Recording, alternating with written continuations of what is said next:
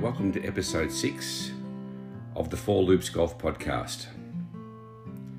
Today's episode is titled The Future of Golf. And in today's episode, we're not going to talk about golf balls, golf clubs. There's been a lot said about that. We're going to take a slightly bigger picture and think about golf clubs in general. And the second segment of this program is a bit more light, about turning our gaze further afield, maybe a year or two down the track, planning a big golf trip, family holiday, or a combination of both. First, a quick disclaimer. My thoughts today on the future of golf are my thoughts, not trying to represent the board's or the club's official position. So with that out of the way, I sort of think we've got two types of golfers / members. The first type, I refer to them as recreational golfers. These golfers use golf as a way to refresh their bodies and minds. Some people call them car park members. Typically, these leisure members love their golf, but once they've played their 18, 9 or 12 holes, jump in their car and head home. They feel refreshed and revitalised, and they're ready to resume their normal work, family, social life. Then we have what I call the leisure golf members. They choose to spend their free time playing golf and socialising at the club, away from their everyday life and responsibilities. These two types of members coexist happily most of the time, a little bit of friction on occasion, but are both important to the future success of any golf club. And of course, it's not black and white. So there's an ongoing challenge for the board, its subcommittees, and the manager to cater for both types of members. And the club's doing this through upgrading the bar facility for those leisure members. And on the recreational side, we've done the paths, the tees, and free Wi-Fi for those members who work from home that might want a break from that. Come to the club, log on, do a bit of work and have a bit of a chip and a putt in your lunchtime, or just get a bit of fresh air, different change of scenery. Anyway, and now it's time to turn our gaze to what's the future of golf going to be? Who knows is the answer, but we've got to start to think about it. So when the future eventually arrives, we've got a bit of a plan, we've got a roadmap, so we can sort of maybe see opportunities that might come our way down the track. There's been a little bit of talk over the last few years in the general golfing community about 18 holes being a long time. Maybe one day it'll get down to 12 holes. Take a little less time, still long enough to have a bit of a break and go from there. It's like, well, how would Medway cope with 12 holes? Well, funnily enough, if you think about it, let's just, for argument's sake, say you hit off on 10, then wandered over to 4, 5, then snuck around to 7, 8, 9. There's 6 holes. Then you wandered down to the 13th tee, 14, 15, 16, 17, 18. Voila, we've got 12 very usable golf holes in arguably the best part of the property. That's where the undulations are, the views of the Maribyrnong River, the occasional snake during this time of year. So watch out for them. Yeah, so we're sort of good to go. We've got 12 holes pretty much ready to go without it being too much of an issue or expense. It's like, well, okay, we've turned the golf into 12 holes, and hey, look, if you want to play it in, you play one of those 6 holes twice. That gets your 18 in if you need to. This is all down the track, of course. It's not happening anytime soon. But we're going to be, let's say the club would be left with a massive parcel of land there. It's all flat. It's potentially worth a lot of money. The easy option would be to say cash out chips in and take the dough, set ourselves up and play our 12 holes of golf from here to, hopefully eternity. But other options might be, wouldn't it be great? We could turn the, we could do it like we could put a mini golf course in. It's flat, easy accessible land, or a lovely driving range, maybe a 2-story one, a night driving range with a little bit of a cafe out there. We've even got enough land to consider a 9-hole par 3 tournament. Wouldn't it be great to sort of get the young ones out there before they went on the proper course to play 9 holes, little par 3, or even those aging members who really can't walk 18 anymore, still love to walk, still love to hit the ball, get out there and, play 9 holes on a par 3 course. There's an opportunity there. Just for a second, imagine the 6th hole. What if we turned that entire 6th hole into one massive putting green? You could say, wow, how big could potentially have 18 holes of sort of a cross between mini golf and par 3 golf. Now you might say that's just a crazy idea, but hang on a sec. When I was in Japan a couple of years ago, I was wandering around the streets of one of the cities there. It wasn't one of the major ones. And I see a sign that said golf. And I said, I've got to check this out. There was no green grass anywhere to be seen. Anyway, I took the escalators down to a basement. In that basement, lo and behold, was a golf course. Now, it wasn't mini golf. Most of the holes were somewhere around that sort of 30 to 40, 50 metre range. So I suppose you could still potentially use your putter. And, with various undulations and,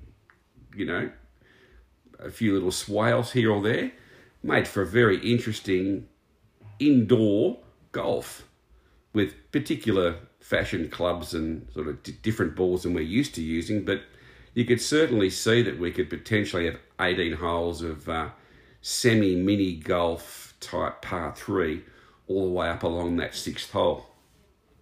So there's some options out there. I mean, who knows? But, it's all good. And I guess the future of Medway Golf Club might be a little bit more tuned possibly to a, why don't we look at opportunities like a country club type thing.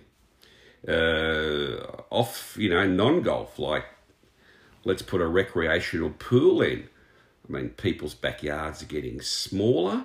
A lot of people have, don't want the maintenance of a pool, or even talking to members that do have pools say that, they reckon they're the only ones swimming in it. The kids don't want to swim in it anymore, or we've spent, 50, 100 grand on this sort of thing that looks good, but it's hardly used. Well, maybe, and they don't necessarily, members may not necessarily want to go down to a community pool. They might that sort of like that country club. You see some familiar faces and it's a bit more relaxed and you can have a beer and a focaccia while the kids have a splash or whatnot. I mean, maybe we'll incorporate a gymnasium. I mean, members wanting to keep fit and, there's health benefits there in lifting weights for the young, the old, right across the range of members. We might even have some indoor games like ping pong and pool. We used to have a couple of pool tables in the bar there, I recall, and I spent a fair bit of, the summer in between playing a few holes with the boys, there wasn't many young ladies around at that time playing pool, but and play a few games of pool, have a set, lemon squash, and head out and play a bit of golf. But these days, maybe the young ones might be a bit more keen to have some Xboxes. Even the thought of repurposing the clubhouse. Having a little like a mini theatre for few movies here. You could hire it out. I think Yarrawonga has a facility. It has a little bit of a gold class experience for the members. I mean, just thinking broadly, and basically, like nothing's off the table. Everything's on the table. It's all got to be just sort of, thought about. But I mean, we're already a quarter of a way through the 21st century, and for some of us, we lived a fair bit of our life in the 20th century, and time is marching along quickly. The year 2000 only seems like yesterday, but it was coming up to 25 years ago. So these are the sort of things that, the manager, prompts the board, have little chit-chats or maybe set up subcommittees to think about the future of the club, because it's here, it's now. I mean, we're all on this roller coaster ride. When you get on a roller coaster, you jump in, you strap yourself in, you hold on tight. But if you want to get the full enjoyment of the ride, you got to make sure you look up, to get a glimpse of what the future might hold. And, predicting the future, well, it's a bit like predicting getting the trifecta in the Melbourne Cup. It's very hard to get it right. But, look, you've got to be in it to win it. And I think Medway is, we do have a future gaze, and that's good. So we're not sort of resting on our laurels, and we're always exploring new ways to innovate, and it's what makes it a good club to be a member of. So, okay, enough of this sort of D&M sort of stuff. Now on to a bit of our second segment, which is a bit more fun and potentially getting out of town and having a nice trip. Cheers.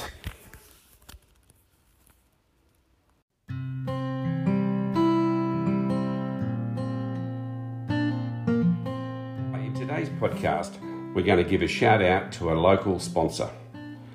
It's Hong Van Builders. They sponsor our 10th tee. They've been around since 1989 and are a family-owned business.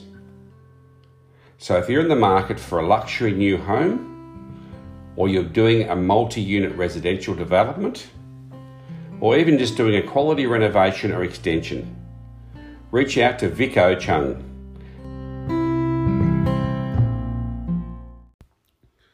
Well, wasn't it great this week to see Qantas bring forward their plans to reopen some international routes?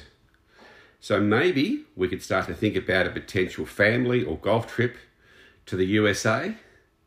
Let's have a look at Florida. Florida, there's so much to do there. It's a massive holiday destination for the US population. And there's lots of non-golf activities there. Whilst you're there, you might head down to Disney World. Disney World's got 4 theme parks. Not just one like Disneyland. Well, they've actually got 2 because they've got California Adventure Park. But Disney World has 4 theme parks and 2 water parks. So there's a family vacation just there. There's 6 theme parks. That's pretty crazy. You've also got the Kennedy Space Center, which is right near a place called Melbourne, Florida. It's kind of cute to get your photo taken there. But then, yeah, check out the Kennedy Space Center, sort of educational / theme park facility there in Florida. Look, you might even feel like jumping on Alligator Alley and head down to Miami and check out the Everglades and recreate the Don Johnson Miami Vice look on the airboat as you zoom around and see some alligators, not crocs, okay, just alligators there, not quite as fearsome as our crocodiles. Even then, you might sort of, while you're down in Miami, head a bit further down to sort of Kenny Rogers, Key Largo, see the Florida Keys, watch out for those drug dealers there. Head right down to Key West is an opportunity. So some nice little spots to do, work your way around there. Yeah, so there's plenty of things to do in Florida, and while you're there, you might catch a basketball game like the Orlando Magic. You might check out the Florida University, the Gators. They have some pretty good basketball games and other sports there, and even like if you happen to be there when it's chilly up north in America, the baseball teams like the New York Yankees base themselves in Florida for the winter. So there's plenty of things to do that are non-golf related that can easily, you could fill in a couple of weeks, 2 or 3 weeks in Florida and not have to leave the state. So let's say you fly out of Melbourne into Florida. It's via LA. It's quite a bit of a haul. You may do an overnight stay in LA to break it up a little bit. Just depends on how good or how much you like long haul flights, really. But you typically fly into Orlando, and there's a little resort there that's about 5 to 7 or so miles away from Disney World, called a Reunion Resort. The Reunion Resort. At that resort, it's a gated community. It sort of makes us Australians feel a little bit safer, watching too many of those crime shows in America. And there just happen to be 3 golf courses on this facility. One designed by Nicholas, one designed by Palmer, and one designed by Watson. So I shouldn't need to say what their first names are. I'm pretty sure you'll put the 3, you'll join the dots.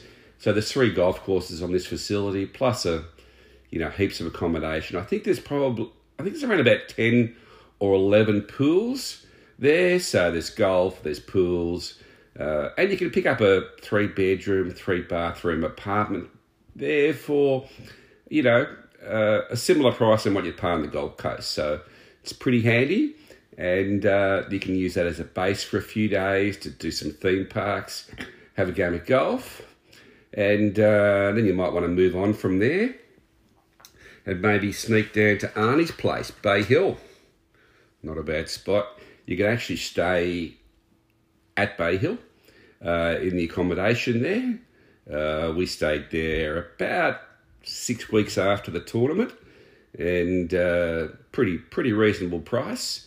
And it's great to stay in the facilities. They've got first-class facilities. And even just, you're sort of eating in the dining room where Arnold Palmer was, the memorabilia, and staying in the rooms. I was talking to the receptionist there, and she said, Ricky Fowler stayed at there when he played the tournament, because you get the feel, that whole Arnold Palmer feel. It's Arnold Palmer Disneyland there, and get out on the course. It's quite a challenging golf course, especially if you're anywhere near the back tees. Realise that actually how far those professionals do hit it, and a few little water carries there, and when you stand on that tee, it's the par 5 that goes around the lake. It's quite famous, and you look at see what the carry is there, and to think that Bryson took it over that lake is pretty phenomenal, really, because you don't really want to chop off any of the lake if you can help it, but basically to head over the middle of it and have a wedge in is pretty sensational. So it's a good little spot there, plenty of history, and you're playing a course where a PGA tournament's held. And then from there you might sort of wander your way around the coast. You're going to get past things like, you got the Daytona Speedway there. The World Golf Museum is also in Florida. As you sort of wind your way up, head a bit north, there's a nice resort called Hammock Dunes, which is right on the coast. There's 36 holes. You can base yourself there for a couple of days, and then eventually work your way up past St. Augustine, or Augustine, however the Americans want to pronounce it. It's a very historic town, very European looking, believe it or not, for an American city. It was one of the first colonies, settlements there. I think it's got the first school in America was there, so it's a little bit of a sightseeing on your way up to Jacksonville, And why not finish the golf trip or family trip with a stay and a play at TPC Sawgrass. That's quite an amazing 36-hole facility there. And if you get on the big track and try your hand on that par 3, over the water, the 17th, I think it is, and it's seeing it firsthand. It's a little different than on television, and there's a lot of water there and a lot of balls going for a swim for us average golfers, but definitely, it's a highlight. It's a bucket list thing potentially. So, and then from Jacksonville, you can fly out of there to LA and then head home and, get back to the real world. Anyway, until we teed up next time, thanks for listening. Cheers.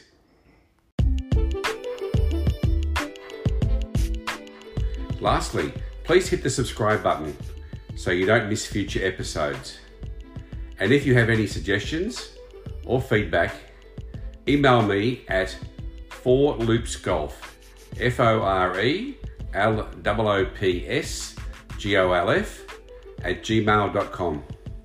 Till next time.